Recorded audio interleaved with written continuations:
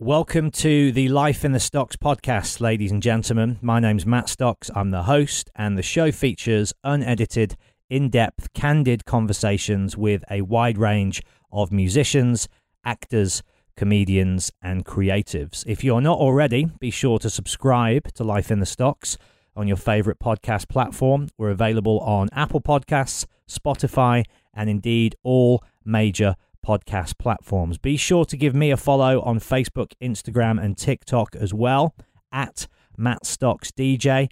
That way you can keep up to date with all of my live Q&A dates, my DJ performances, and of course, who's coming up on the show as well. But without further ado, let's crack on with the show, shall we? Here we go. Hiring for your small business? If you're not looking for professionals on LinkedIn, you're looking in the wrong place. That's like looking for your car keys in a fish tank. LinkedIn helps you hire professionals you can't find anywhere else, even those who aren't actively searching for a new job but might be open to the perfect role. In a given month, over 70% of LinkedIn users don't even visit other leading job sites. So start looking in the right place. With LinkedIn, you can hire professionals like a professional. Post your free job on linkedin.com/achieve today. Ryan Reynolds here from Mint Mobile. With the price of just about everything going up during inflation, we thought we'd bring our prices down. So to help us, we brought in a reverse auctioneer, which is apparently a thing. Mint Mobile Unlimited Premium Wireless. How to get 30, 30, bit to get 30, bit to get 20, 20, 20, bit to get 20, 20, bit to get 15, 15, 15, 15, just $15 a month? Sold! Give it a try at mintmobile.com/switch. $45 up front for 3 months plus taxes and fees. Promo rate for new customers for limited time. Unlimited more than 40 gigabytes per month. Slows full terms at mintmobile.com. Yeah, nigga, I'm still fucking with you. Still waters run deep. Still Snoop Dogg and D.R.E. Nah, nigga. Guess who's back? Still doing that shit, Andre? Oh, for sure. Yeah. Check me out. It's still Dre Day, nigga. AK, nigga. Though I've grown a lot, can't keep it home a lot. Cause when I frequent the spots that I've known. So, Dan, I kind of feel like I already know you because for the last 18 months, I've been rolling around the country with your old friends Pritchard and Dayton. And we've been screening all these kind of unseen, unearthed archival videos from back in the day. And the Pritchard versus Dayton skate tape is obviously the thing that, you know, got the whole ball rolling. And you make several appearances in that. Let's start there because a lot of people who listen to this show will have probably heard the Sanchez episodes. They'll be familiar with that story. And you're sort of a figure on the periphery early on, right? Or, well, not even the periphery. You're smack bang front and center with the guys. Tell us about the recording of that tape, of that place and time, of the friendships there, and put us in the scene of Pritchard versus Dayton back in, was it 1999? Oh, you got me there. Yeah, probably was 90. No, I think it might have been 2000. But yeah, whatever. Yeah, I mean, but that was, man, I'm so glad that we did that, and I was one of the, you know, it was a real, you know, at the time especially, it was a real honor to be asked. You know, I was working in this skate shop at the time. And I was just in there, sort of kind of, I think it was winter time, and I was kind of bored out of my brain. There's absolutely no customers. And I got this phone call, and it was Dayton. And he just called me out of the blue, and he said, just explained it to me. He said, we're going to make Pritchard versus Dayton. It's actually going to happen. And we got this guy, blah, blah, blah. These guys are in it. And we want you to have a part. What do you think? And I was like, yes. I'm in. And they got this guy Dikey. Yep. He was basically the sole film. Well, Dane filmed as well, but this guy Dikey, and he, I don't know, we really like kind of bonded. A lot of the people like, I really kind of got to know Dayton better as well. Like I already knew him and Pritch. I'd known them for a long time, but so you were friends of old at this point. Yeah, but obviously they weren't. I mean, oh god, it's hard to set the scene. Obviously, Pritchard was you know already a legend. He was you know, in the early 90s, a lot of people would probably have put him in the top 5 skaters in the country. You know, most people would have, you know.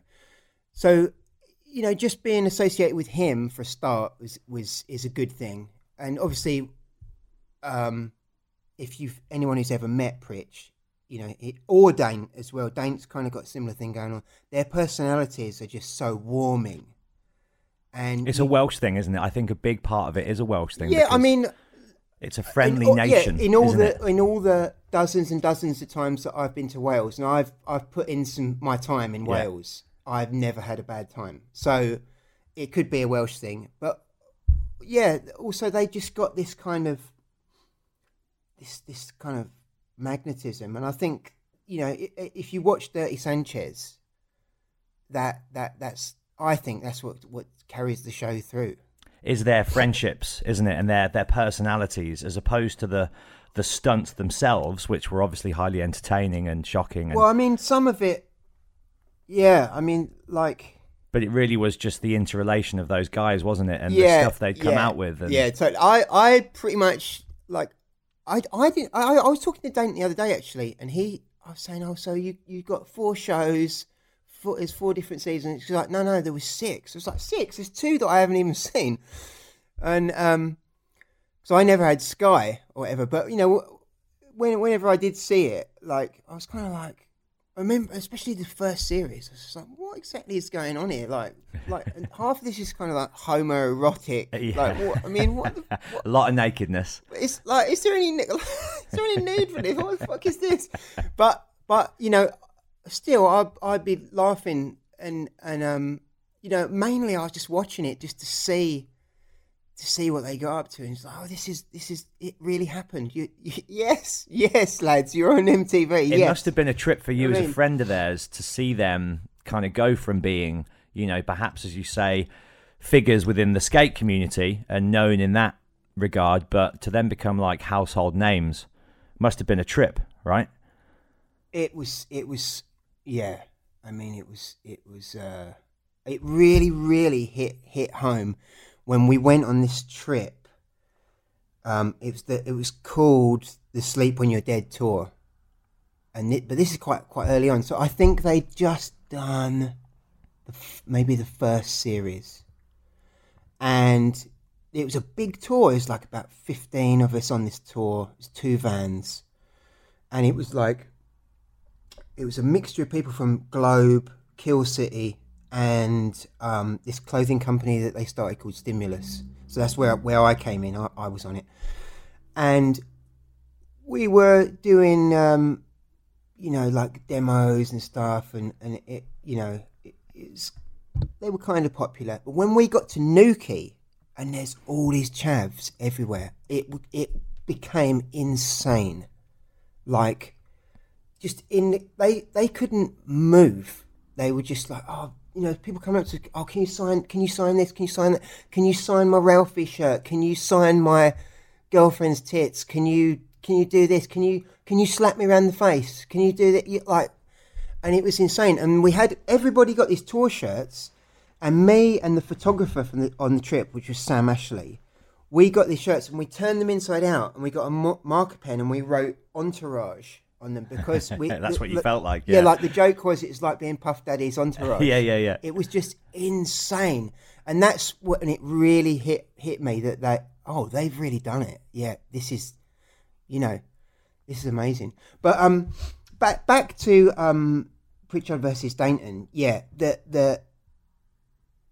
you know, I don't know, like I go long periods of time where, especially Pritchard, I won't see him because he's so busy now with all the stuff that he does. But there has been a couple of times in the last few years where I was in Wales and I got to hang out with him and Dane and Dikey as well. And the 4 of us, we've just totally got a bond, and it all comes from making that video. And at that time, I've never been the most amazing skateboarder. I'm probably the weakest skater in the actual video. But at that time, I was really, really motivated. And, you know, I said, you know, I'm going to do a part, and if I say I'm going to do, you know, I want to give it my best, whatever. And plus, all you need is somebody who's motivated. You just need somebody to work with you and encourage you. And Daiki was that guy. And half the time it was just me and him on our own, doing our own, as it is when you're filming. You know, the other skaters get their time with him or whatever. But I always like really cherished those times, and I definitely did the best skating I had ever done up until that point for that video. And I was really happy with my part. I loved it. And the fact that, you know, Pritch and Dane, they kind of promoted it, you know, off the scale for, and you know, it was so much more hype than any other British video that had come before it. Pritch marketed the fuck out of it, didn't he? I think so, yeah. Yeah, well, and Dane, you know how clever Dane is. You know, they know what to know. I think Pritch was still learning then. Like, because if you watch the kind of the dynamic between those two, you know, he's the clever one. He's always pushing Pritch's buttons, sort of thing. He's like the director, isn't he? The master manipulator. Yeah, and I think he like had a kind of business head for how it would work and what you had to do like really early on. So I think might have had. No, don't quote me on that. I was going to say they might have had a PR company, but no, I don't think they did. But they just kind of, excuse me. How's that tea going down, Dan? You loving it? Yeah, it's yeah, it's all right. But yeah, you know, there was a massive premiere in Newport, and at the time I was going out with this girl who lived in Newport, so I was there all the time. It just by coincidence, all these things kind of. So I was spending a lot of time in Wales, and you know, I knew a lot of people there, and I was seeing Pritch and Dane all the time, and yeah, and then we had this big premiere in a real like proper full-size public cinema, and they turned up in a limo, and yeah, it was the rock stars had then arrived, you think? Well, I mean, they didn't even, you know, they were kind of didn't really know the ropes then, obviously. Of course, yeah. I think they just sort of learned on the job, didn't they? Yeah. And then I was just going to say, I remember the night when they'd had the first meeting at MTV, and Pritch, Dane and Daiki, they came back. So we had this house in Harrow, skate house, and they came back and they were saying, oh yeah, we've had this meeting, and Daiki went to the toilet and then he got lost, and then like actually, if you know Daiki, he's basically like the Welsh Frank Spencer. So they were trying to get Daiki in there as the I don't know, one of the filmers or something, and they weren't sure who was going to be in it or whatever. And was the conversation ever put to you? Do you want to be a part of the TV show? Well, they were kind of because like, you're quite a main character in the P versus D video, yeah. and you are a character in that sense of the word in that tape as well. Like, you know, there's clips of you eating a fake severed limb and like screaming orders at Pritchard to like do more push-ups. Yeah. Because they obviously didn't have a cast in mind for the TV show, did they? It sort of just happened by a series of events. Was there ever a conversation with you and them? And were you ever tempted or? There was like a conversation where they were going to try and take. At one point, they were like, "Oh, well, we want to try and take everybody from the video and all this stuff," but obviously that didn't pan. You know, they had this meeting with MTV. MTV told them what they wanted, and they just had this one chance, and you know that's what they went with. But you know, when you look at the show, I mean, I couldn't have done any of that stuff. Walking around naked and whatever the hell it was that they were doing, like I couldn't have done it. I couldn't have. And also, they take it so well as well. I think I'd just like throw a moody. Yeah. For some like the abuse that Panch took, you know, I couldn't have done it. So I was. It's the perfect dynamic, isn't it, with the four of them? You know, I'd love to have been in an MTV show and got, you know, paid for it and all the rest of it. But maybe not running around naked in nettles. I'm still hoping. So MTV, if you're out there, you got a little niche for me. Dude, you should do cribs with a house like this. This is an amazing house. I love it. I want to talk to you about your art, your history there. You're clearly somebody who's got a very, developed skill when it comes to creation. There's some amazing prints around the wall, which assumedly, are these all yours as well?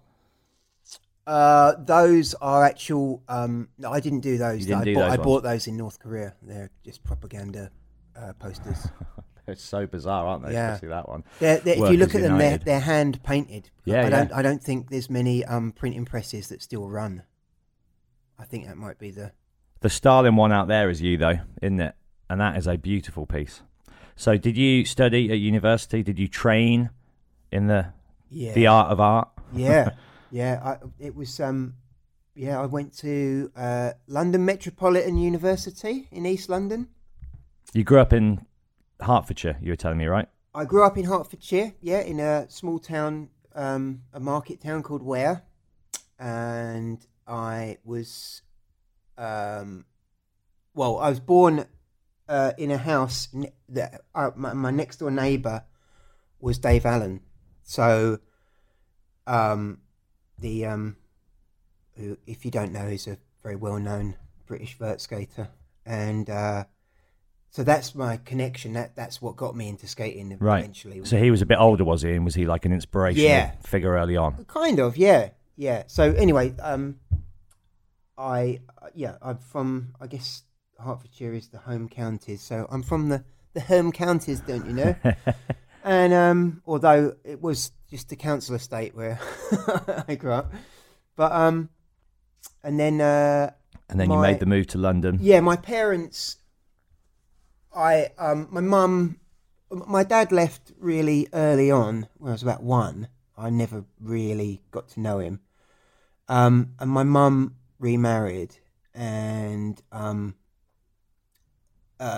as often is the case with these things, I didn't particularly take to the, we didn't really see eye to eye my new dad, as it were. I was very fortunate. My parents divorced, but they never remarried or found other partners, which I guess was, nice for me because I never had to go through that. Was that rough then? No, not really, because it happened so young. No, I mean, and I never went without or anything. I mean, when I was when I was about 4, we were really poor. It's just we lived with my nan. It's just me, my mum, and my nan. And obviously, when you're a kid, you're oblivious to it all. But there was my mum did 2 jobs, and there was times when the electricity got cut off, and they were obviously juggling the money for the bills. But when you're a kid, you are absolutely oblivious to that, and my fondest early childhood memories are definitely just living with my nan and my mum, and that's all I needed, and then but I was thinking about this the other day. I never thought about it. I think that when I was I guess I was about 5 when I got to know, I guess, what was going to be my new dad. And he's an all right bloke, but I think already at the age of 5, it was something I wasn't really, it was like a bit of a shock that all of a sudden I've got a dad and I've got to do,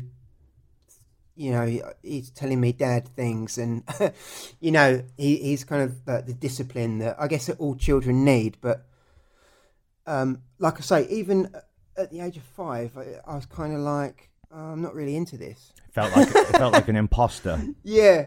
But anyway, I mean, there was no problems other than we just, as the older I got, the more it became apparent that we just didn't have a single thing in common, and we couldn't be more different, sort of thing. So anyway, at the end of it, when I was about 18, they put the house up for sale, and my dad goes to me, eventually it sold, and he said, "We're moving next week, and you're not coming with us." In no uncertain terms, this is what's happening. Like, that wasn't like, I already knew they were going, but all of a sudden, like, the house was on the market for ages and ages, and it seemed like it would never happen. And, you know, I was just being 18 and dossing about, and then I had like a week to kind of sort things out. Anyway, the only place I could find was this kind of like shared house in Archway, and I went to London, and I lived there for like, I don't know, nearly a year, I guess. It's like North London on the edge of Camden, for anyone who's not familiar with the geography of London. And then I was kind of like, this was the mid-90s, so it was just before like a lot of skaters started migrating to, you know, it's just before skating had a sort of new lease of life, and it started booming, and a lot of skaters from, you know, all other parts of the country started to migrate to London. So, like you would if you're a musician chasing that rock and roll dream, it's like, got to be where the action is. Yeah, but it hadn't really started, so I was a little bit ahead of the curve as far as that goes. And if you're kind of, you know, London can be a very lonely place, you know. Yeah. I feel like if you don't go there with a group of friends that you already know, it could be one of the most isolating places on earth. Yeah. Because everybody is so wrapped up in their own life and they're so busy, and it's not a very sociable city. I've never been out and like made new friends, do you know what I mean? Like I'm a pretty outgoing, sociable guy, but it's rare that you find people who are interested in making new friends in London. They're like, I've got my group, it's my university friends, or it's my work colleagues, or my school friends, or whatever. Yeah. So is it a bit of a weird period of adjustment, or was it a fun time because you're sort of just thrown in? Yeah, so Archway is, you know, it's basically the top of the Holloway Road, isn't it? Which is pretty grim, and especially grim back then. And it was kind of depressing. We were just living in a shitty house. What were your housemates like? They were. That says enough. It was kind of, yeah, they were okay. Well, it was not ideal. Yeah, it was. They were all girls. Which, yeah, I mean, it's okay, I guess, but yeah, it was just kind of shit living there. So basically, I started to become friendly with the group of skaters in Harrow, and then it just, the timing was right, and they were looking to get a new house, and I was like desperate to go somewhere else, and just, you know, there was a group of skaters and blah blah blah. And so I moved under their stairs, and I lived under I had like a mattress under the stairs in their house in Harrow for a couple of months, and then until we found a place, and we all moved out together, and we had this, well, it was a new beginning, I guess, you know. Was that what would become the Death House? Was that later on? No, well, Nick, who owns Death, he did live there at one point. So yeah, it was like when I moved into the original house in Harrow, it was Ghana, me, Bullet, and Chris Wolf, and then me, Ghana, and Chris Wolf, and this guy Justin. We got this other house, and then you know how it is in a shared house, like people move out with their girlfriends, and it's one in, one out, whatever. Anyway. It ended up being this, like, our group was called it became known as the Death Squad. This is like before Death Skateboard started. It's like kind of like a joke name, but we were all like, it was all Death Squad members. It's me, Nick, J Bone, and Chris Wolf, and then somebody moved out, and then Ginger Steve moved in. So it was like there's some real characters in that house. It's like pretty rad. And I was about 21 at this time, and we were just literally skating all the time. I was just on the dole, I think, at this point. And literally just skating all day. Yeah, like really, you know, really putting in the hours. And did you graduate? Did you? We're talking about. Did you complete university? Oh, I hadn't. That came way later. Oh, well, That was like- okay. So you that's didn't like go fairly straight from out of the recently. home. Oh, right, Yeah, right, so right, anyway, right. so Okay, yeah, we had we'll this get to that house then. and I assume you would have gone when you were 18. No, and- no, right, no right. chance. Oh, so No, I 18 couldn't. is just skating and hanging Yeah, out yeah, on the dole, I absolutely. There's no way. Like when I used to say to the people when I finally went to uni at the age of 34. Oh, right. I used to like the people who had come straight from sixth form or whatever. I used to say like, and especially the ones that were doing good work. I say like, you know, fair, you know, more power to you. Like I could never have done this at your age. Like, but anyway, so yeah, I was literally just living and breathing skateboarding anyway, and then what happened? I finally left the house and I went to America for months, and then For months. yeah, like quite a while. Like I overstayed, and I had to. You know, you only get that 90 days visa. Yeah. In those days, it wasn't all this electronic shit. There was no 9/11 hadn't happened or anywhere. So you could like, if you ended up overstaying, you could do this trick where the little green visa waiver that you have to keep the other side of it. It's got the date that you entered the country. That you keep that in your passport. But if you put that through the wash, obviously it becomes illegible. Mm-hmm. So you can just go to the desk when you're flying home on your new flight and say, oh yeah, this was in my, you know, I washed it, it's in my trousers. And there's just like, no. There's no way of proving. There's no question. I mean, Simpler times, right, Dan? yeah, I mean, you might have been... You might have been interrogated maybe if you're flying out of LAX because that's really hot there. But if you're flying out of like, well, I did it out of San Francisco and that was fine. But anyway. So what took you out to the States skateboarding? Like you Yeah, wanted to get yeah. to the Mecca and... Yeah. So there's that. And then... Tell me about that time. That you must have had some crazy adventures. Which one? I mean, over the years, I think I've been to America now probably... Have you been to every state yet? No. I wish, but mainly just a lot of time up and down California. Yeah. But I have been. God, I mean, tell me about America. It's like, Well, I don't know where to start. here's a way we can go in because I speak to a lot of punk musicians who say that back in the day you could just write to your heroes, say Henry Rollins, or you know, and they would get back to you, and you would become pen pals. Oh yeah, right. So did you have any of that kind of a relationship with US pro skaters? Like, Yeah, did you reach yeah. out to any Yeah, of them the pre-internet? first time I did it, when I was the first time I went when I was still living with my parents. This was not long before they moved away, but so my favorite skater at the time was Simon Woodstock, and like you say, you know, all the ads in the magazines, they just had the send self-addressed envelope for stickers. So you get the company's address and you write to it. And I put together this insane letter with all kinds of like clippings and photos and stuff. Like, I mean, I wish I had a copy of it now. It's like, I don't know what it read like to you know, I don't know what he must have thought of it on the other end, but I showed it to my friend and I said, do you think this, before I sent it, I was like, do you think this will do the trick? And he sort of read through it and he's sort of laughing and he said, well, I don't know, but you know, if anything will get a response, it'll be this.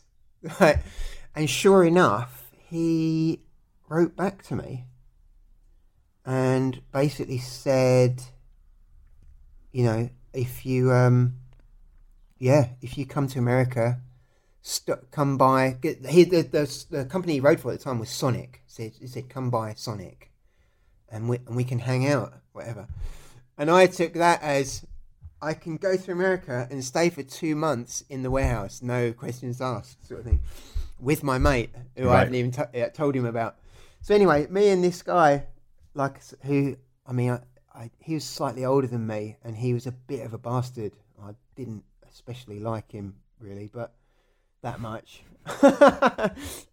Well, he had his moments, but anyway, we went to America and I had never been on a plane before and neither of us wanted to go to America on our own. So we ended up going to America together and we were a nightmare to anybody that put us up. We didn't have enough We had no money for any hotels.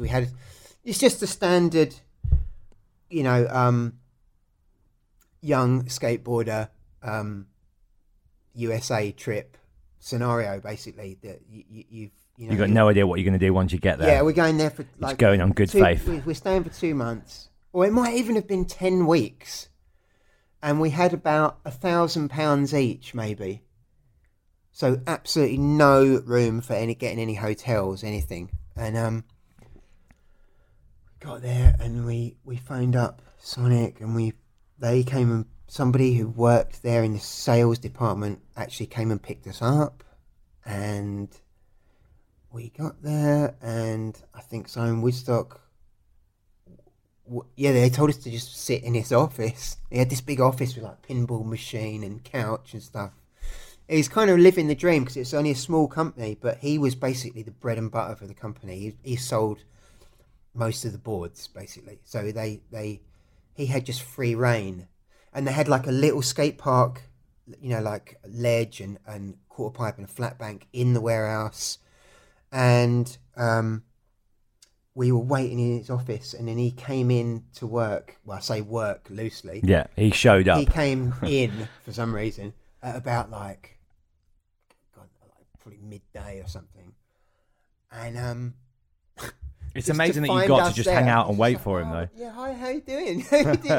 Remember me? I'm the collage kid. I'm Dan. Yeah, like, pleased to meet you. So he's just like, and now he's just, you know, he's got a deal with us. So he... Was he receptive? Yeah, I mean, he's a good guy. I mean, I must admit, like anybody, his patience only goes so far. And, you know, but yeah, I mean, he came in and he said, oh, yeah, come on, we'll just go skating now. And get you out of the office, basically. I'll show you guys around San Jose. and we went to, he took us, I think the first spot he took us to was that, because obviously this is the early 90s, and they weren't building any skate parks. So the one skate park that they did have in probably the whole of that area was Palo Alto. So he took us there, and then he took us to like this rad backyard mini ramp that's in the first Anti-Hero video, I think, and then like a backyard, this bowl that was in this kid's garden and some other shit. And we went to 7-Eleven and got like Slurpees that were bigger than my torso, like big gulps. Yeah. And just like a proper American dream. Yeah. And then ticking all the boxes. I think that night they were editing a Sonic commercial for the new 411 video magazine, and in those days there was nobody with computer software or anything like that. They had to hire an editing suite for the evening, and it was quite late at night. Like, it was about 6 o'clock when we went in there, and me and my mate just were sat in on there. They were putting this advert together on this like an editing suite that's like the size of my lounge, you know, massive like. Are they doing it on tape as well? Almost. Of course, yeah. Yeah. So we did that, and then I think Simon had a date or something. So, and he said, "Oh yeah, you can just stay at Sonic or something," which I don't think they were. Like the people who run it, like, which was Gavin and Corey O'Brien, which obviously Corey O'Brien's a legendary Santa Cruz pro from the 80s. They ran it, but I don't think they're that stoked on like two random dudes sort of just dossing in the. But they let us stay there, and then that's incredible, isn't it? I mean, you can't really picture that happening now. Yeah, we live in such a different time, such a different world. Yeah, I mean, yeah. Let alone picture 2 months of it. Oh my god, my mate was a bit of a liability, and he was a smoker, and he fell asleep on top of the quarter pipe. No, there was a couch on top of the quarter pipe, and he fell asleep on it one afternoon with a lit cigarette, and he caught the sofa on fire. So yeah, there was all kinds of like real nightmare stuff that we were just dicks because we didn't know any better, you know. Anyway, and he palmed us off on eventually on this guy who was also like like a rookie pro for the company, Mike Crabtree. He's really, really cool guy. And we lasted 3 weeks at his house. And bearing in mind, he lived with his girlfriend. And they had a roommate who's he was a skater as well, or an ex-skater, but he was like kind of a normal guy. Mm-hmm. And they just had these two fuckwits, living. And we were like in the middle of the night, we'd be having a full-on fight or something in the lounge and like wake everyone up. You're like fucking Beavis and Butthead, like just didn't give a we shit. Were dicks. Honestly, we just didn't. We hadn't learned. No respect, huh? Well, I mean, yeah. Well, I mean, I definitely respected everybody that I was around. I didn't want to. Some of the people were like legends. Mm-hmm. So who else did you meet around that time then? There was one time when we got thrown out of there, we had to go into this legendary kind of, what is it? I can't remember the number, but is it on, I don't know. It's this legendary place where loads of pro skaters lived. And at the time, Andy Roy's girlfriend lived there, and Andy Roy lived there sometimes. And Jason Adams had just moved out. And we had to go and kind of like live in their basement. And that was a bit of a nightmare. Because this guy that I went there with. Are you purposefully avoiding mentioning his name? Yeah, he will remain nameless. Yeah. He, how can I say this? I don't really want to lower the tone, but he took a dump in the toilet. Right. And As totally just, all we ate all day was like Taco Bell. So we were like pretty much like... Just walking poison. We were ill. And we ate Taco Bell and Twinkies, and that's pretty much it. So he blocked up the toilet, like well and truly just like cemented the toilet. He's like, I don't know what he's doing, but... And it was a big bathroom as well. And he just kept flushing the toilet. Bearing in mind, we weren't really supposed to be staying there. We just literally walked into these people's house, went down in the basement and just like hid. And just stayed there. And he came back down and he was just like nothing had happened. And then somebody came down and said, have any of you guys used the toilet because it's like flooded and there's shit everywhere? And I'm like, no. but I can take one guess who has. And I was just like, what the fuck are you doing? Like, and then so we got thrown out of there for like, because he covered their bathroom in shit. Fucking hell. Anyway, what were you saying? Oh yeah, like skaters. Yeah. So there's all these people about like Crazy Eddie, Andy Roy, Jason Adams. We skated with a little bit. Nanda Zip, Kit Erickson. We met. Who impressed you the most at that time as a skater? Who did you like watching the most? Don't know. It was a long time ago. I can't remember now. Did you meet Matt Hensley out there then? Yeah. So anyway, we got thrown out of basically everywhere in the whole of San Jose, and then we I'm sort of mainly going to blame this guy for that. Yeah, you can do that. He's not here. But yeah, you'd outstayed your welcome. It was time to move on. Adam, if you're listening, yeah, I was a nightmare as well. I know. But what was I going to say? So yeah, so we had to get out of there because we'd like exhausted most avenues, So we had to get a flight to San Diego, and this guy that I was with, he was like kind of like a Matt Hensley freak, and it was just before like everybody and their dog had tattoos, but he had a tattoo of a Matt Hensley graphic on his arm. So when Matt Hensley came over on, when they had the second British Championships at Radlands, where all the pros came along, and he met Matt Hensley and he showed him the tattoo, and Matt Hensley is probably one of the coolest people you ever meet. But basically, he's like really kind of flattered that, you know, my mate had got this tattoo, and they somehow they stayed in touch, and my mate had his number. So we called him up and sort of said, yeah, it's blah blah blah. We're coming to San Diego. Is it all right if we stop by yours or whatever? Because we're looking for a place to crash. Yeah. So we got the address. I mean, my mate took care of all of this. This is all him. I don't know how it came about, but he had the address. This was his sort of hookup, as it were. And we get a taxi from the airport to Matt's house, knock on the door, and go in, and you know, we're like basically welcomed with like open arms, you know, and is he huge at this point as well? He'd already retired. Okay. So this is post huge. Right. This was when I think he was at that time.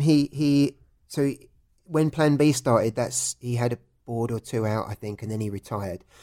And then I think at the time when we were there, he was the Plan B team manager, or he was doing something at Plan B. So he was, and this is when Duff's had started, and that was like the new cool shoe or whatever. And he, I think the next day he had to go to World Industries because that's where the boards were made. And I think he phoned up the house phone when he was there. And because he lived with his brother, Chris Hensley. So it's Chris and Matt lived there. And I think maybe Chris answered and passed us the phone, and Matt is Matt. And he said, "Oh, what size shoe are you?" Whatever. And then we told him, and then he came back from World, and he had like gifts basically, and we both got a pair of Duffs each and stuff like that. And then the next day, we went to Plan B, and we just sort of hung out there. And the next few days, we hung out at Plan B, which is basically just a industrial unit. It's somewhere in San Diego. I can't even remember what area of San Diego it was. But it had Danny Way's vert ramp there, and the Plan B mini ramp was behind it. So we'd basically go into work with Matt. Matt would be doing whatever he's doing in the office. We'd hang out with the shipping guy, and they had one shipper for some reason. I don't know, and he never seemed to be doing anything. I don't know if they were not selling many boards at the time or what. But anyway, so we hung out with him, drove him kind of mad, but he liked us. And then when it got to the afternoon, and things started to wind down a bit, because it's really relaxed there. You could skate the mini ramp, and we skate the mini ramp, and then we'd be skating there for like a couple of hours, and then Matt would come out, and it'd be really rad when Matt would do all these tricks down the side of the mini ramp, like he does in that Not the New H Street video at the beginning on the side of that full pipe, and that I loved that, and that really like kind of made me want to do all that sort of stuff. But anyway. And then later on, so probably around about 4:00, say, the pros would start turning up to skate the vert ramp. And there'd be like Tony Hawk, Tom Boyle, Tuss Pappas, Bill Weiss, Mike Crum. And then one time, I think this is when they were filming the Flip Industry section for 4-on-1. Andy Scott and Rune turned up. And of course, we knew them, you know, from Radlands or whatever. So that was I got to hang out with them a bit, and yeah. And then there's another thing that happened is we went to the supermarket one day with Matt, and obviously, you know, in America the supermarket's got all this rad shit that you don't have in the UK, and they had every flavour of Pop-Tarts ever. Yeah, all this crazy stuff. But they have kind of like, I don't know if it was Walmart or Kmart or whatever on the side of it, or we ended up somewhere that had all this good stuff, and they had Matt. They had a load of, it was VHS videos, and Matt bought Clockwork Orange and a Gigi Allen live concert video. And then we watched that. We went back to the house and we watched those. And he was trying to explain to us about Gigi Allen, because that was, I mean, I'd never heard of him. That's more of like an American phenomenon. Yeah, he never really made it out of the States Yeah. until much later on, and obviously the internet. Yeah, probably for the best. Yeah, right. But yeah, so he basically introduced us to Gigi Allen, which I thought was amazing. He was doing all this stuff like, I think in this one video he knocked someone out with the mic stand and all the standard Gigi Allen stuff. It was amazing. But then we watched Clockwork Orange as well, and I'd always wanted to see that. Because that had a reputation, didn't it, as being this kind of, well, like a Yeah. banned video. Yeah, yeah. It was hugely controversial, Yeah. and it was one of those, like, exciting, like, unattainable, Yeah. I need to see that. Because it was banned in the UK for years, wasn't it? Yeah. And yeah, So quite the day. Gigi Allen, Clockwork Orange.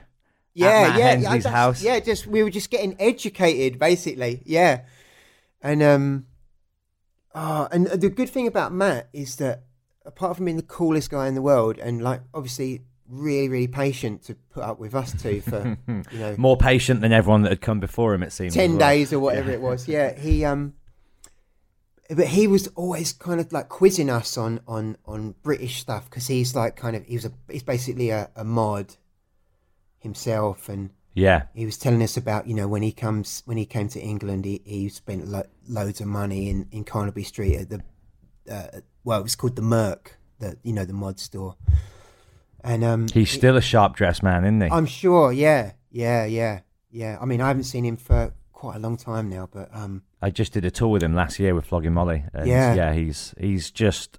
We didn't get a lot of time together, but in the moments we shared, like backstage, in between sets, just very zen, very calm, Yeah. very patient, as you say, generous with his time, like a very active mind.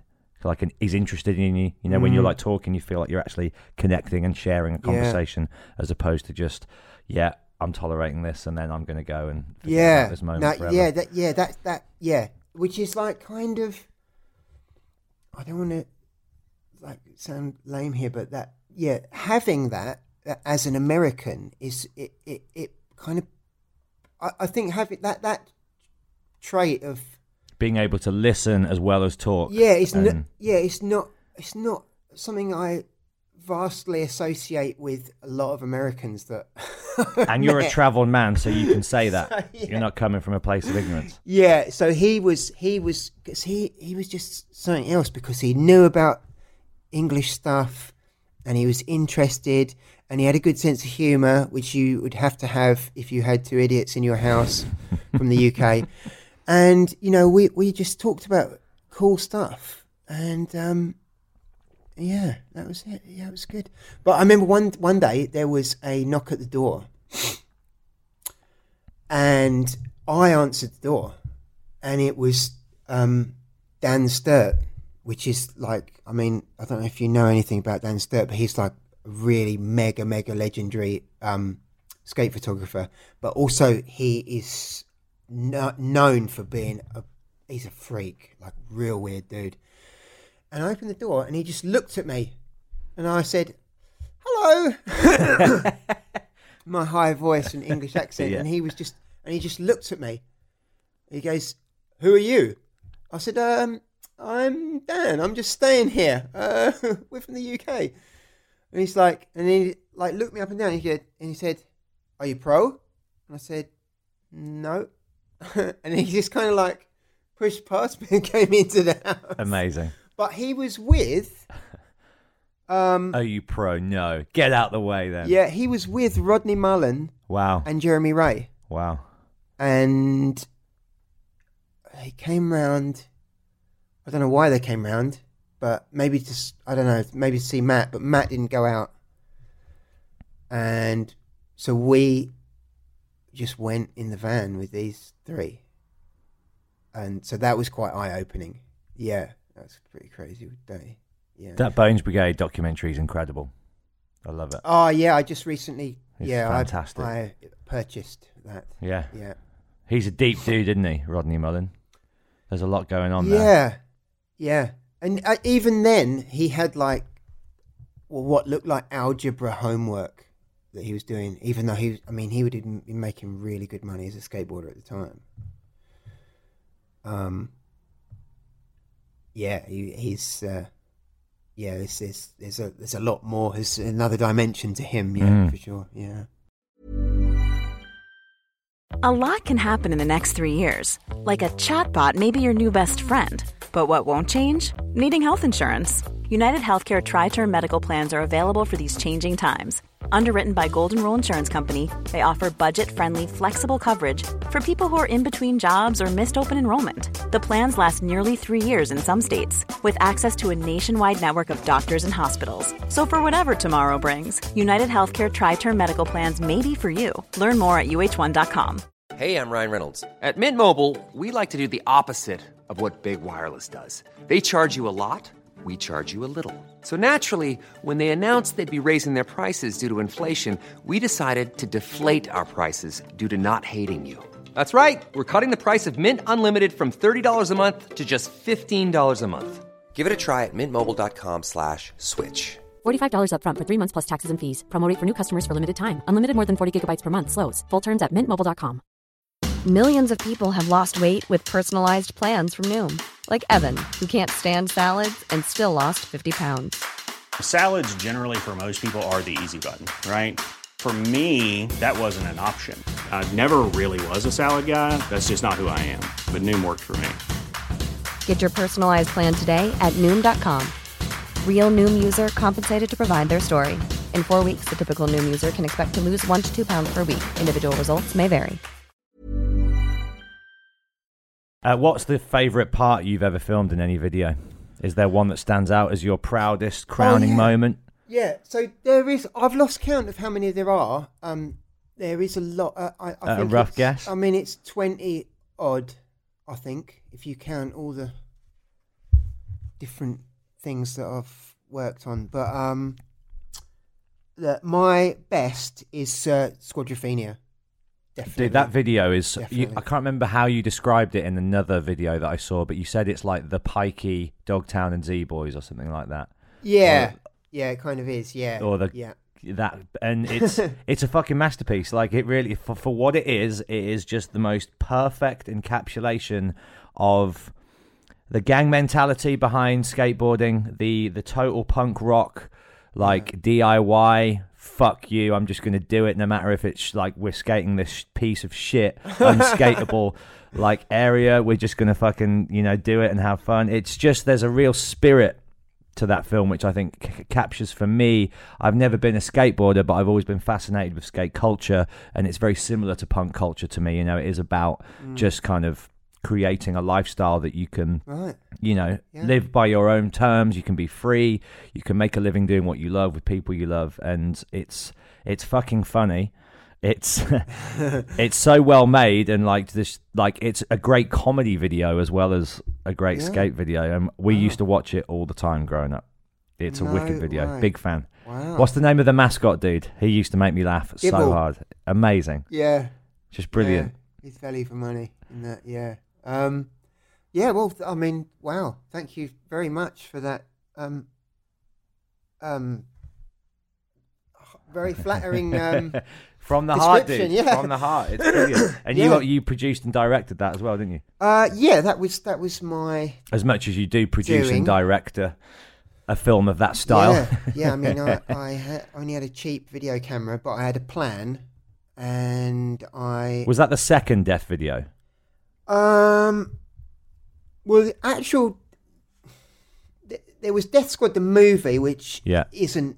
It was endorsed by Death. But there's, there's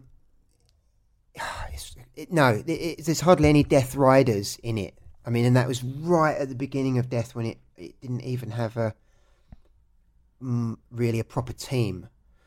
So it's just called Death Squad the movie, the first one, because this is nothing to do with the company Death either. Our group of friends, somebody nicknamed us the Death Squad. Because you're a bunch of fucking troublemakers, was it? God, no, I don't even know why. What I don't know I don't know what was going on. But for some reason, I guess just a bunch of characters, right? Yeah, somebody who wasn't particularly keen on us said to somebody else, "Oh, look, it's the Death Squad," And you're when like, we turned up at the it's skate meant to be park. an insult, but you're like, brilliant, we'll take that on, we'll wear that with pride. Yeah, and then I can't remember if it was me or it was just someone else, or it was just like a general thing. It was accepted. We are the Death Squad now because we've been named. Yeah. So we called ourselves the Death Squad, and it's basically it's me, Zorlak, J-Bone, Chris Wolf, Martin Herrick, and Ginger Steve. And they're the guys you mentioned earlier that you were all living together, right? Yeah. And Carnage. yeah. And this guy that we were hanging out with at the time was like, he actually worked professionally as a video editor. And he filmed and edited it. But he filmed it, if you ever watch Death Squad the movie, it's filmed kind of like a professional has filmed it. So it's got, you know, you see the expression on people's faces and the reaction to certain things. And it's really put together professionally rather than trick, ender. Yep. You know, slow-mo, after black, whatever. So, I think at the time there certainly hadn't really been anything British that was made in that way, and a lot of people took notice of it, and a lot of people who just into skating for the right reasons. They just, you know, want to. Well, that's the other thing I love about the whole death like aesthetic is you're not trying to be the cool kids. And there's always been that element to skateboarding where some of them are like too cool for school, kind of a bit aloof. And you guys were clearly just a gang of individuals, all completely different from one another. Yeah. There's none of that sort of hipster, I'm too cool for school attitude. It's just, I love having fun, skateboarding, hanging out with my friends, taking the piss. Yeah. And it kind of captures all of that, doesn't it? Yeah. So, I mean, that came out, I think that came out in early 99, maybe. That did it. And then we always talked about making a second one, but that guy who made it, he just kind of like just disappeared. So, you know, it became apparent that somebody was going to have to take it into their own hands. And I kept thinking about it, and I was thinking, like, you know, we got a good thing here, and, you know, you don't know how long it's going to last. And I think if I applied myself and I kind of applied some sort of principles from modern skate videos to it, and I got Mark Nicholson to edit it with me, because he was learning special effects and stuff and all the rest of it. I was thinking I could probably make something that'd be really special. And so I got this, like, it's filmed on like a 400-pound Panasonic video camera, like a one-chip camera. And I mean, you can kind of see it in some of the shots. I didn't even know about white balance. Yeah, white balance, exactly. Yeah. But that, again, it lends itself to the charm of the film, I think. Yeah. And then we I mean, I had to get, so, I mean, like I was talking about Daiki before, he filmed some of my stuff, and I can't even remember how I got my stuff filmed. Like, so did you film all the other parts? Yeah. Yeah. Yeah. And they were people that didn't really want to be filmed. They didn't care about being in a video. They didn't, you know, when I'd be filming them, like Herrick would be saying to me, like why, you know, why are we Hollywooding? You know, and stuff like that. And I'd be like, Chris, can you do that again? And he'd be like, oh, for fuck's sake, no. Yeah. You know, and like you're a nuisance rather than a help. Like I had to just, if something's going on, I had to take it as you know, I had to take what I could get and make sure I was on point, you know, and I you know, it's all kinds of things where I'm just poking the camera in people's faces, and I'm kind of just doing anything to gather footage that sort of shows us and what happens, because I knew that we had a good thing going on. Anyway, eventually we were ready to go on it. I've got a box of about, I don't know, 100 and something DV tapes, and I was so paranoid because I put all this work into it, and I had like lists of what was going to go together and how we get the sections, how it was going to run, and like a logbook and all this stuff. And I was so paranoid about something happening to the tapes that I bought a fireproof safe box, lockable, and it had all the tapes in it. And anyway, so I got Mark Nicholson. I I needed Mark. There's no Well, the way. edit is a great no edit. question I could. There would be no Squadrophenia without Mark, because I didn't press any of those buttons on the computer. Well, But I he's in the sat video, with him. isn't he? And you see all his equipment, and it's like for its time, it was pretty high tech shit, wasn't it? Maybe.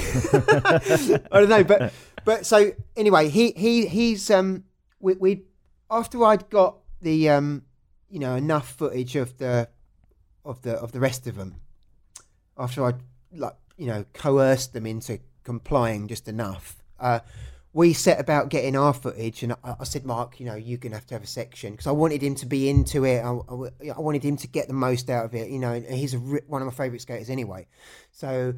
I thought if the guy making it's got a section and it's a good one, he's going to be more driven to want to get this out with me, And anyway, so we pretty much nailed it. We got our footage, and I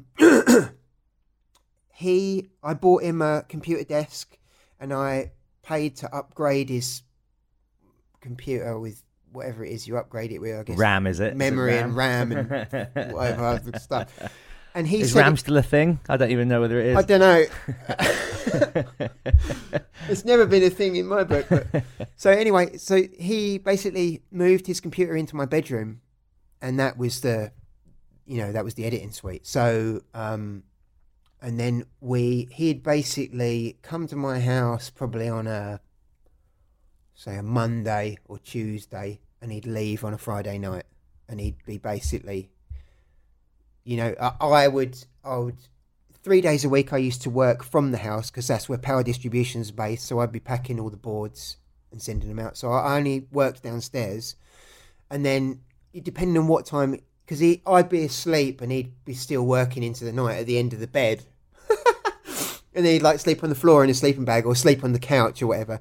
And then, so when it came to, he'd probably get up about, 11 or something. I'd take him a cup of tea and wake him up, and sit him at the computer and say, right, we're doing Chris Wolf's part today. And I'd have his work list that I'd made. And then I'd do my work, send out all the orders and stuff. And then when that was done, I'd go back upstairs, and he'd have a break to watch The Simpsons or whatever, and we'd sit on it until the early hours of the morning. And it was, it's literally, and we'd bounce ideas off each other.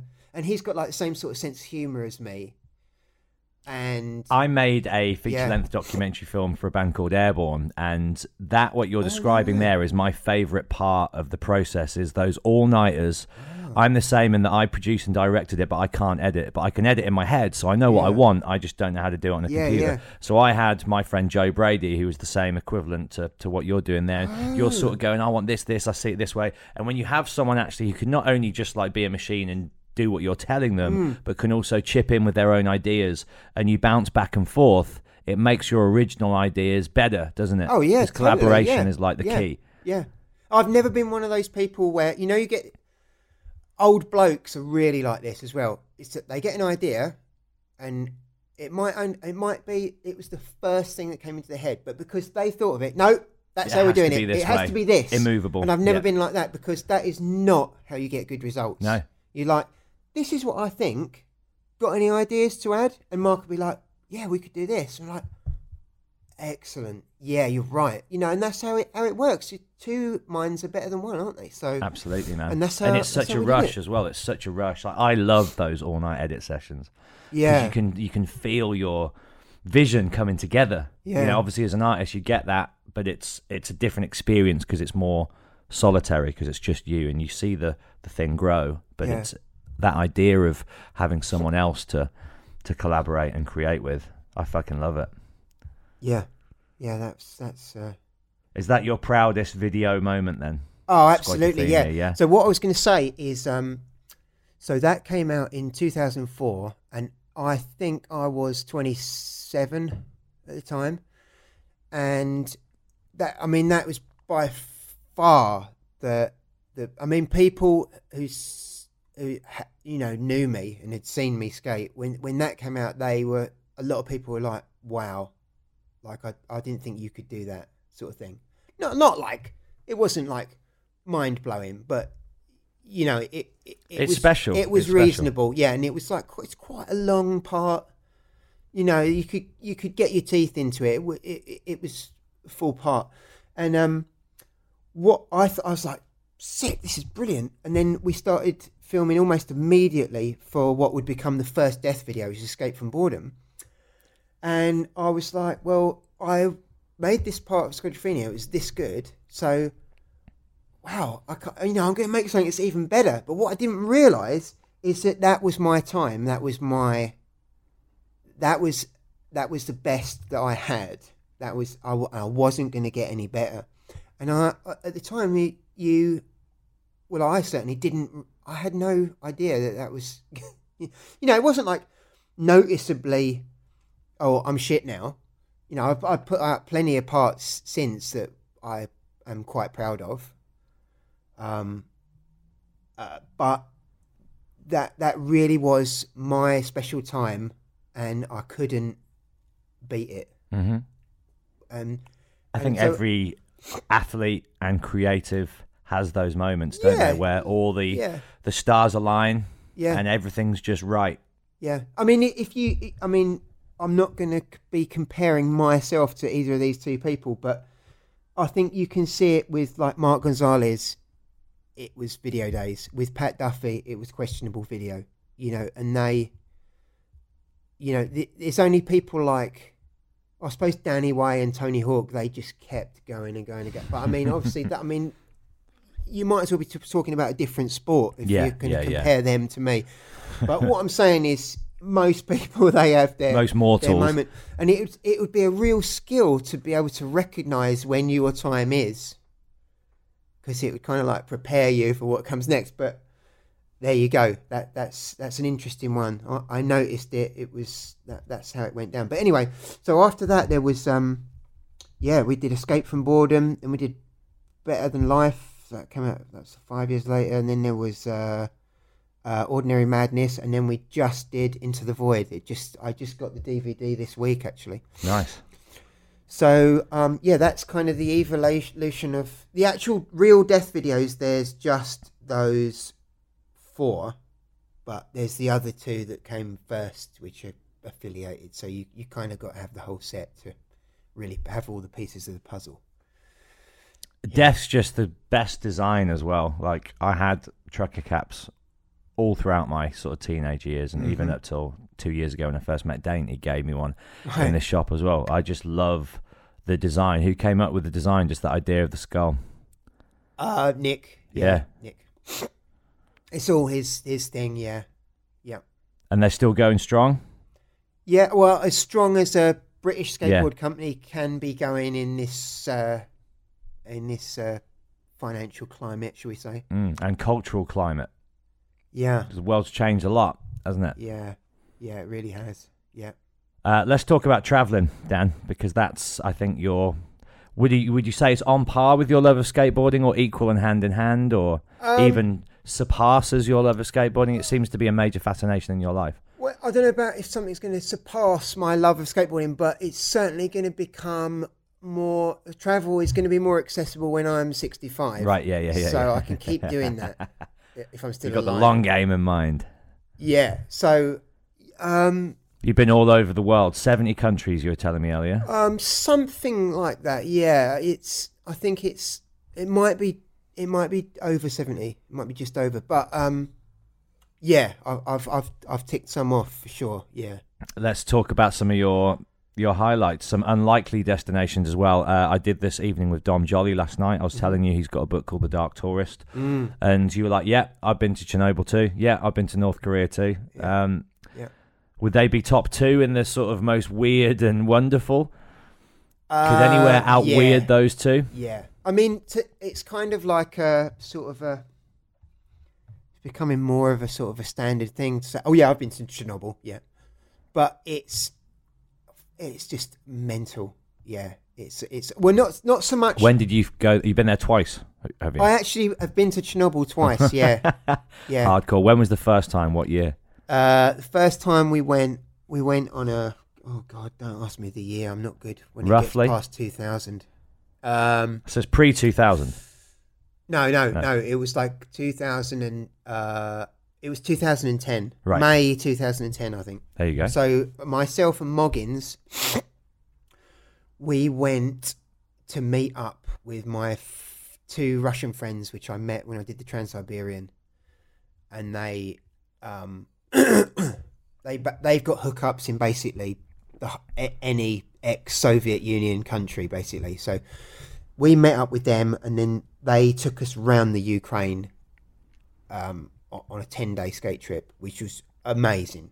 It's the Ukraine. It's kind of like going to Siberia. You know, it's most of it is basically as it was when it was the Soviet Union Before the Iron Curtain fell. Yeah. Yeah, it really is. And then, but I'd found out you could do this trip to Chernobyl, and I was like hell bent on that. I must do this, because I remember when it happened when I was a kid. I was probably about 9 or something when it happened, and they were saying, you know, don't go out in the rain, and they were saying don't drink milk, and you know, because it's the cows have eaten the drunk. You know, they're infected. Yeah, they've ingested the fallout, whatever. Anyway, so I don't know. We booked it and we we got the bus to Chernobyl on the tour coach, and you go in through the gates of the exclusion zone, and excuse me, and then the coach stops. It drives in, and you see all the old kind of wooden houses that have, where people used to live, and they're all just abandoned. And the further you go towards Chernobyl, the more of them there are, and it's all overgrown. And there's places where there's full size trees that are coming out the road, and then you can sort of see the power station. The coach kind of turns the corner, and you see it coming up, and it's sinister looking, but not as sinister looking as it probably should look, but it's a massive, great big abandoned nuclear power station from Soviet times. It's pretty good value for money, when you see it. And anyway, it pulls up out the front, and it's basically in front. It's only a few yards really between you and reactor number 4, which is the one that blew up. Yeah, it caused it all. And you get out, and you can hire Geiger counters, and loads of people in our group. It's a full coach. Loads of people have got these Geiger counters. They get out. First thing everybody does is turn on the Geiger counters, and they all go. And then, it really hits you that, this is actually a bad idea. This is real. Yeah.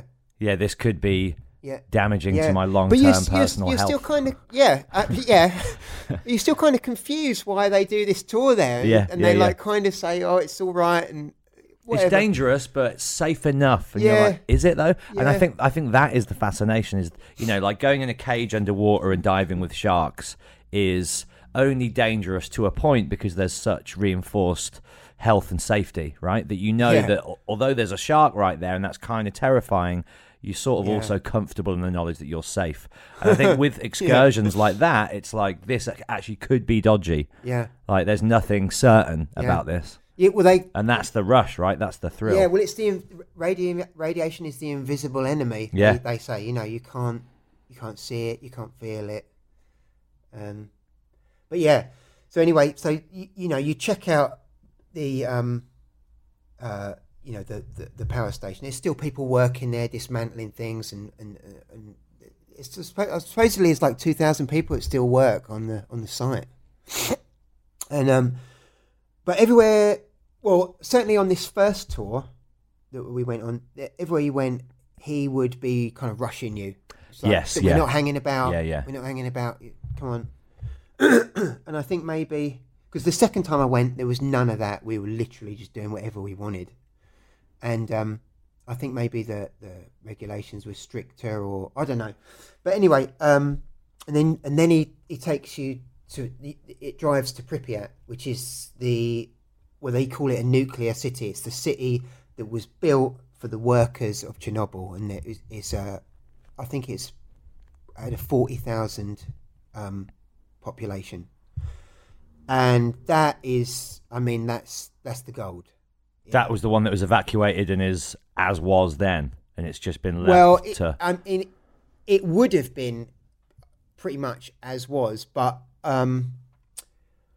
what happened is when I think it's so that went off in April '86 is when Chernobyl blew up, and then I think Ukraine left the Soviet Union broke up in 1991, and then I think probably from 86 to 91, probably all the apartments still had all their furniture, children's toys, all this stuff, which had been really creepy. Yeah, like a post-apocalyptic. Yeah. But when the Soviet Union zone. broke up, I think this is right. I think this is when it was. There was a kind of a real, I don't know how to say lawless time, but there was like political turmoil. Yeah. I don't think there was a proper president or anything. Yeah. So no government, no law. So basically the exclusion zone wasn't properly enforced, and so Pripyat was looted. So all the manholes covers are taken, and the radiators are ripped out, and the lead's off the roofs. All the buildings leak, and it's all right mess.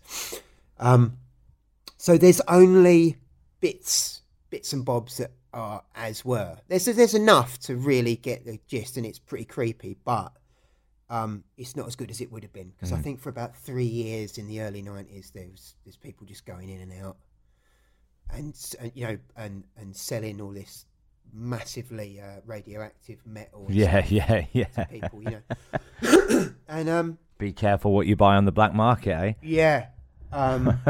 So I mean it's value for money. They take you to there's like a empty Olympic sized pool, and there's the port with the ships are just there, and the football stadium, and some of the creepiest one is probably the primary school. Yeah, Dom says that in his book. And there's this one, it's like the cafeteria, and somebody's tipped out all these gas masks on the floor, children's gas masks. There's just like a sea of them. And there's some things that are set up, like so people have set up like a kid's desk in the hall with a book on it or whatever, like a few things which are obviously not. Yeah. But, I mean, it's just crazy. And everything seems to be painted that kind of mid-green colour that all Soviet stuff, for some reason, is always painted. Even the hospital, everything's got this, like, these green walls, and all the paint's, like, really peeling off, and all the parquet floor in the gym's gone, and there's all these, Cyrillic signs and stuff left over from Soviet times, and hammer and sickles and... Hammer and sickles are basically the theme in this room that we're in. Yeah. Got pieces on the wall. Yeah. I noticed there's bowls with it in there. I made those, yeah. Yeah. Lenin collage there. Yeah. I love it. I mean, it's a fascinating part of the world with fascinating history. I did Russian history at A-level at college, and what I love about destinations like that and places like that is it's so far removed from our Western world, isn't it? It's so far removed from anything we know as people who live in an English democracy. And it is, isn't it? Because it's like an alien world. Yeah. And it's real, like, cultural exchange. Well, maybe there's not that much exchanging going on, but you're certainly absorbing and soaking up and trying, and learning. What about North Korea? Because that is probably one of the last places on Earth that so few people really know anything about. Yeah. Because it's one of the most secretive places in the world, isn't it? In terms of the information they let in and out. Yeah. And you did a book on it as well, right? You did like a photography. Yeah. Yeah. When I was at uni, I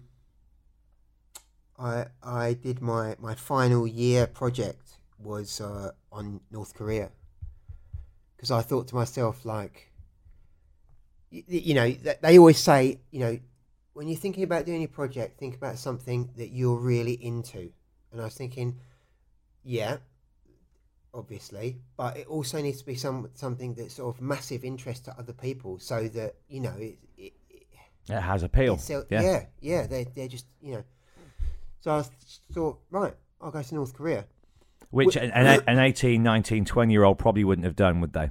I don't think they could have afforded it. Yeah. And that's when being a mature student is a very beneficial thing. Yeah. It paid off. But I'm not sure how mature I was. But yeah. I was being kind. Old. Yeah, old. So, yeah. Is it expensive getting over there? Well, I think I went there for I think I was in North Korea for about 8 days, and then you can only fly there from China, so you got to go to China for a couple of days either side of your trip. Right. It's pretty like a 10 or 12 day trip. It's about probably, with the flights to China and the accommodation in China as well, it's probably about $2,000. But you literally, when you're in North Korea, that's it. You can't go to a shop and buy anything anyway. They won't. It's just not allowed. So you can't buy anything. You can buy something. Like they took us to some souvenir shops, which are sort of heavily kind of Kim Jong-il themed. Yeah, and they constantly keep taking you to these bookshops, which with I guess socialist material and books that are allegedly written by the great Kim leader. Il-sung, Kim Jong-il, or Kim Jong-un. So, I've got a book actually, and it's I can't remember what it's called now, but I mean it's just nonsense if you try to read it. But it's basically their political theory is called the Juche. That's their, even though they're just communists. Since the Soviet Union broke up and they don't send aid to North Korea anymore, Russia doesn't, they've kind of rejected their Marxist Leninism and the statues of Lenin have gone and all this sort of stuff. So they don't call themselves communists anymore. They're it's the Juche, which was given to them by Kim Jong-il. Yep. Kim Il-sung, the founder of. So where was I? What was I saying? You're saying that you really can't buy anything, but you go into these bookshops. Oh yeah. So I bought this book, and it's basically the laws of the Juche written by Kim Il-sung, but it's rewritten by Kim Jong-il when he came to power, so it's even more nonsensical. But yeah, basically you get there and you can't walk around on your own. You have guides. So constant supervision at all times when you're out in public. Yeah. So my group was we had a minivan. It was quite big as well. It's probably about a 10 or 12 seater minivan, and there's a driver.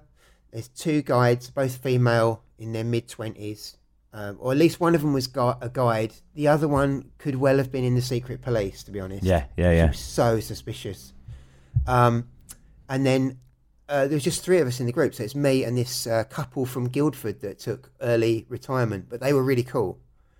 And it's just the 3 of us. And they all kind of sat at the front, and I sat at the back.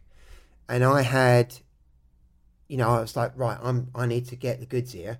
Yeah, because you're on an art project. For my final year photography project, which I'm going to do in the dark room. So I had a film camera, and I purposely took a really fast black and white film, so it comes out really grainy, and it almost accentuates how, stuck in time. Exactly, yeah.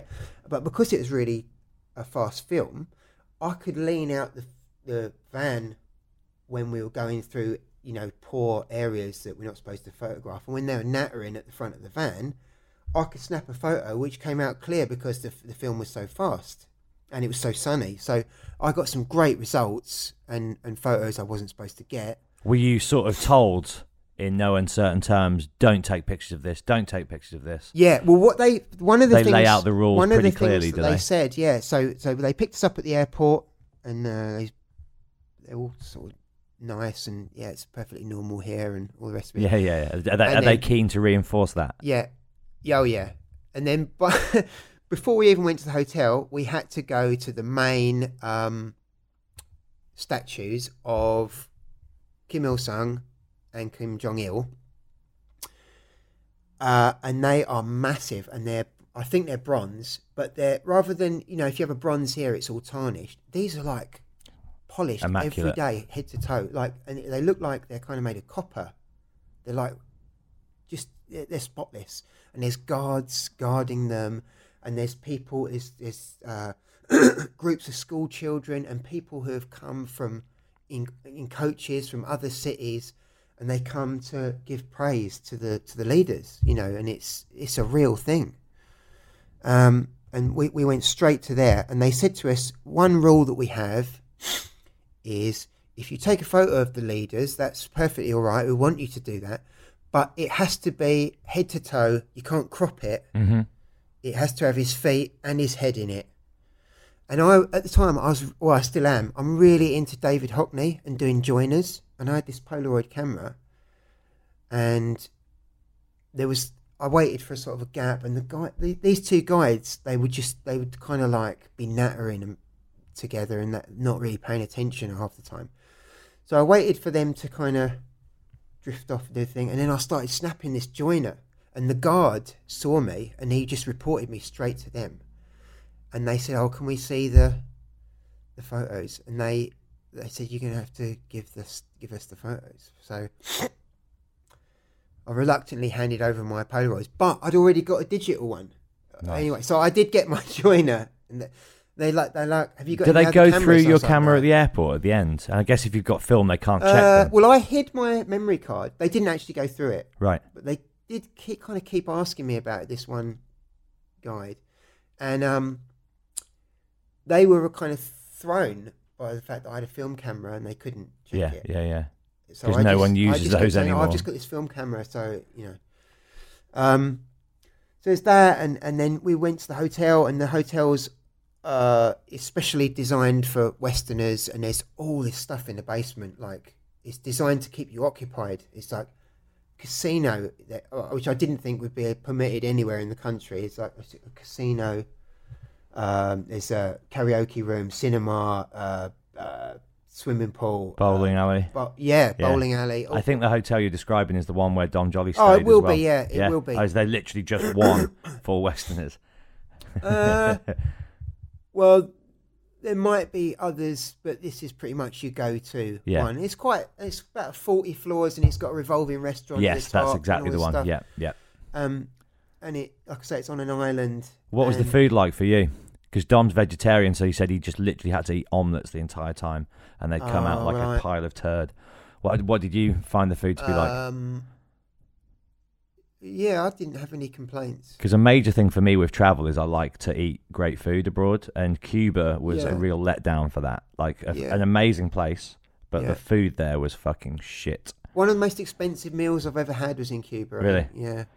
So here's a question for you. What is the most expensive meal you've ever had? Mine is a reindeer burger and chips and a pint of beer in Iceland. Oh, and it was the English equivalent of £50. Burger, chips, right. Pint. And it was basic. It wasn't even good. I had like so my wife, when she worked in an office, she got... she was told by her boss, treat yourself to a meal and I'll pay for it, sort of thing. So we went and we tried to have the most expensive thing we could find in Margate, and it was in the Sands Hotel, I think. So your most expensive meals on your own back door. Yeah, and it was like a massive steak, but it had truffles with it and stuff. Yeah, I mean, it's pretty good, but I mean, I don't know what it was, like, I don't know, 50 or 60 quid, I suppose. But yeah, there you go, yeah. Where's your favourite country on earth, Dan, that you visited? Or could you not pick one? Wow, man. God, there's a few, probably for different reasons. I mean, Israel was amazing. And we had, like, I always say it was the best day of my life. It's when we went to the Dead Sea. Yeah. and we sort of swam in the Dead Sea, and then we. And you can literally just float. It's just amazing. You could go sleep on it. It's insane. Yeah, and then we found these this empty water park, and we skated that and some other stuff. And it was just about the most amazing day, like raddest day. And then I think we drove out to the desert, and then you could like look across to Jordan. You could sort of see Jordan, and then we all sort of like were drinking. There's basically in a kind of basically the desert, and we all drove the van out, and then we all kind of sat on the roof of the van. I think this hire van, drinking. I guess we're drinking beers. I don't really drink beer, but because we're in the middle of the desert, I think I made it. Is there any reason why? Do you not drink at all? I just don't like beer. I've never liked beer. I got like a child's palate. So what's your go-to alcoholic drink? Well, I don't really care about it, to be honest. So I don't really. I mean, there's like it's a couple of really good pubs here that have. You go in and they've got like 20 different kinds of flavors of cider. So I'll have that, or maybe I like cocktails and stuff like that sometimes, but yeah, I could take it or leave it, to be honest, boozing. Yeah? Yeah. So you've never been a big drinker? Yeah, I mean, I've been a total nightmare when I was younger, and just drinking like 3 litres of cider and then just, like wrecking the party, getting thrown out and, falling asleep in the road, that sort of thing. I mean, I've done all that, yeah. But, I mean, I just don't really care about it anymore. Yeah. So, I mean, I've never liked alcohol. When you're young, you force it down, don't you, with as much sort of fizzy pop in it or whatever as you can to kind of, get the end result. Yeah. God, I wish I didn't like alcohol. I fucking love the stuff. Right. That's the problem. Right. Okay. Yeah, I mean, I've never been into... Just the taste or the effect? I'm not. I mean, I'll have a drink sometimes, My wife, she really likes. What does she like? Gin. So we have all different types of gin and tonic in the house and stuff. So I sometimes have that, or a bit of wine or whatever. But I mean, it's very few and far between for me. Because I'd rather have a cup of tea or a smoothie or milkshake or something like that. You know what I mean? So, yeah, but I mean, I don't like coffee. I'm quite lucky. I don't like beer. I don't like coffee. I cannot bear smoking. And I have never been into drugs. So, yeah. An anomaly in the 90s skate scene then, probably. Or not so much? Well, nearly everybody that we ever lived with pretty much, amazingly, didn't really... Like, we occasionally live with somebody who, like, maybe have a joint in the garden at night or something, but never really... So these houses were never the scene of like absolute carnage parties for days? Oh, they were, but not... I mean, not on like not fueled by... Not on a Matt Pritchard level. Yeah. Nothing like that, But, I mean, that's a good thing about him, because he when you, like, I don't know, I associate, like, say, doing cocaine or something, I associate that with chavs. That's like, to me, that is for chavs. That's like a chav thing, or hard drugs or whatever. But, like, you could be somewhere, I mean, maybe not so much now, but, Pritch in his heyday, there would be things like that going on. And he'd be going crazy, but he wouldn't be like trying to get you to do it. No, he wouldn't be trying to enforce it on anyone. Yeah, and he'd still. I mean, he'd be drunk or whatever, but he's still got this great character in it, and it was just, an enhanced. So you could still be having a great time, and it didn't really matter that. I mean, sometimes there'd be some hangers on, like weirdos that hanging on to his coattails or something. But, like him doing it, that was just something that he did, and I could I didn't partake, but I didn't particularly disapprove, I didn't particularly think any less of him. Yeah.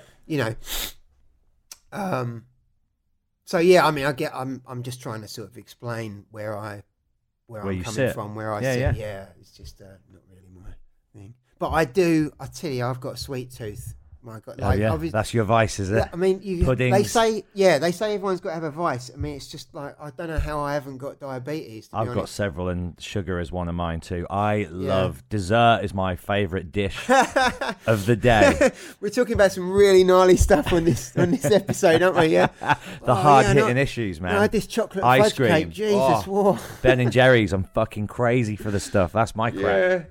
Yeah. I mean, I have greatly improved my diet, to be honest. Like now, I've tried to really cut down on oils and things like that, and have more. Like at least I don't really eat. I've never liked vegetables, but like I have at least have a lot of fruit now and stuff, and so I'm way more healthier than I was, I suppose. But I guess it's something you have to do as you get older, isn't it? You've got to have the chocolate. Yeah, me too, dude. Me too. I want to ask you this to finally sort of, I guess, wrap up the conversation, is to bring it back home to skateboarding, the importance of that whole culture and sport, to you, what it's given you in your life. Yeah. If you can. Yeah. Well, I summarize. Because it really is, I think, something which, if you're really in it, it's the same thing with punk rock. I liken it again. Like me, I will be a punk rocker until I'm dead. It's just in me for life. Mm-hmm. It's shaped my personality, my sense of humor, my politics. It's so ingrained in everything that I stand for and love. And I feel like skateboarding is the same for people like yourself and Dayton and Joycey and all those guys as well. Like it's a lifelong thing that's in your blood, isn't it? Right? If you get the bug, it's in you.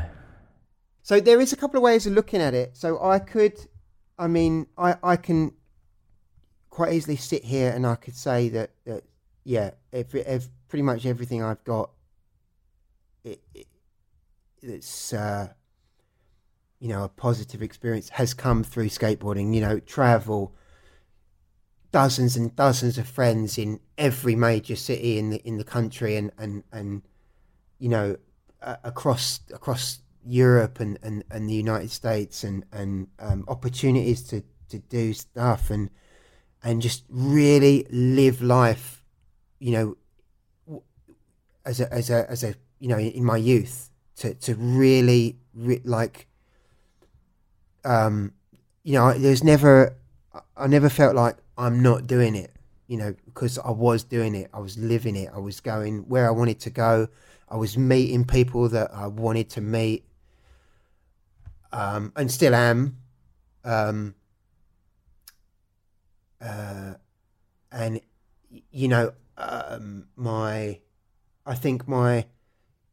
I went to uni, and I passed I did 4 years at uni, did fine art degree, and I got a first, and I put everything I had into it. But I think that my vision, I think I was able to do better projects because of people that I'd met in skating, and things that I'd seen, and things that my eyes had been open to, and just amazing people that I'd met. And I didn't think much of it at the time, but when you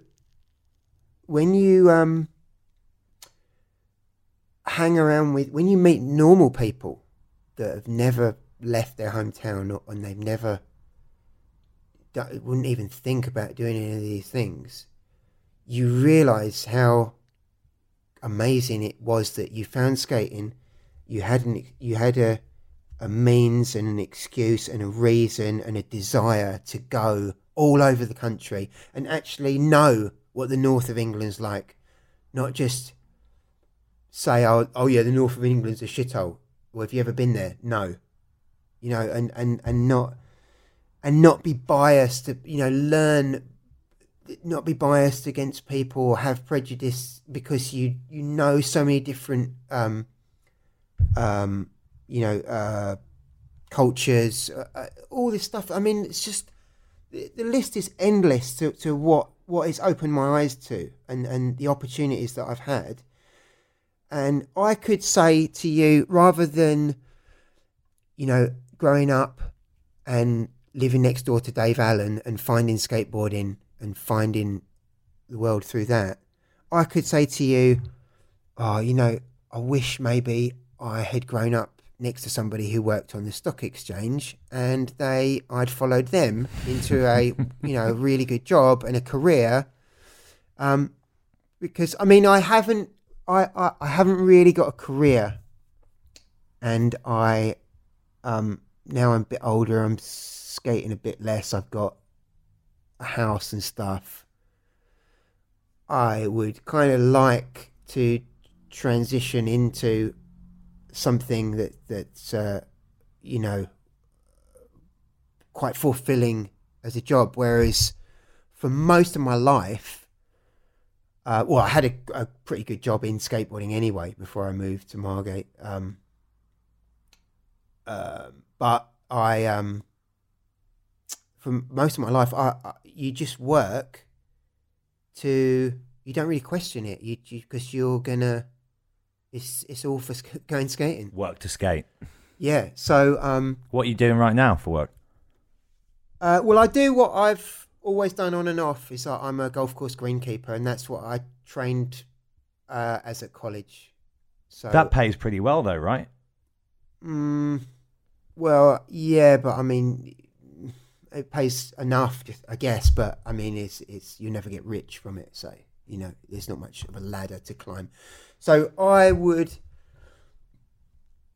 think I would like something that's a bit more fulfilling on the work front, if I'm honest. But other than that, I mean, God, I wouldn't be without skateboarding. And plus, you know, I managed to, I've got a pool in the garden. So, you know, how many pools have you had now? What number is that? I've only outshared 2 myself. Okay. But yeah, I mean, but you've been involved in the creation. Two's quite impressive in the UK. It certainly is. Considering one of them was on a rented house. That's pretty good. But I mean, like, I bought, I watched the new Anti-Hero video the other day, and it got me sort of fired up to skate, and I was thinking, oh yeah, that looks good. Like, I'd really like to do a frontside grind on concrete coping. And I was like, oh, hang on. Yeah, I can. I can. Yeah, I'm going to go and do that now in the garden. You know what I mean? So like, you know, I've got this, I've got skateboarding on tap, you know, whenever I need it. So that's good. And plus, for example, when I moved here, I knew Powley and a couple of other people, but I moved here kind of blindly. I didn't know anyone. And I went to the skate park. It's like a fairly good indoor park here. And I walked to the skate park. It's on a Tuesday night, which is skate night, in winter. It's really busy in there, but I didn't know anyone. And it was like kind of, even though obviously I've been around skating forever, but it's sort of like a little bit daunting. You know, I've moved here. I'm in at the deep end. It's like you're the new kid at school. Yeah, and after about 10 minutes of being on the platform of the bowl, somebody came up to me, and they just introduced themselves, and then we just hit it off like a house on fire. And then he gave me a ride home, and he's like pretty much my best mate now, and we skate all the time, and we've got a good little crew here, and it was just like that easy. I just went to a skate park for 10 minutes, and then the door was open to meet, you know, a couple of dozen people, which are, you know, and then people come around. We had a barbecue here last night, you know, and just skated the pool. And my friend brings his kids around, and they skate as well. And it's just like, you know, it's a really good little thing. And it's just so easy. Whereas you forget that a regular person, especially once you get to a certain age as well, and I think a lot of people really worry about becoming single at a certain age. It's like, fuck, how am I going to meet a potential new partner if I'm like 35, 40, and you know, all my friends are married, and there is that kind of like 9 to 5 normal quote unquote lifestyle really removes you from a social circle of like-minded people, doesn't it? Because you give up on those more childhood, say, follies that actually should extend into adulthood. And the idea that you can, as you say, just walk into a skate park on a Tuesday night and within 10 minutes make a friend for life through this community is a beautiful thing. Yeah. And another thing is, I mean, I don't really take for granted how precious it is, because, I mean, there's sometimes when, say, in the dead of winter, I'm kind of tired and I don't really want to go up the skate park or whatever, but I do. I like, no, you have to skate at least once this week, you know, and I might even have a crap skate, but I know that I might have one crap skate and there's like 1,000 really good ones, you know, after it. And I just know that I know that all those people that gave up skating in like the early 90s or whenever it was, and they had a family or whatever, and they literally gave up skating for 20 years and they've come back now. I know that most of them regret it. And they must have, in that 20 years that they've given up, you know, I'm talking about sort of like the middle-aged shred community, that sort of age group. They must have been looking at, you know, a crack in the pavement or a curb, or, you know, they must have been looking at the street as skate spots that whole time. If it was, the fire was still in them and they came back after 20 years, I mean, as a skateboarder, if you really are a skateboarder, it never leaves you. You never stop looking at, oh, I could maybe get up on that wall and then I could ollie off, you know, and do this, and there's a rail. You know, you're just looking for, oh, is that ditch skatable? Is that concrete ditch there on the side of the field?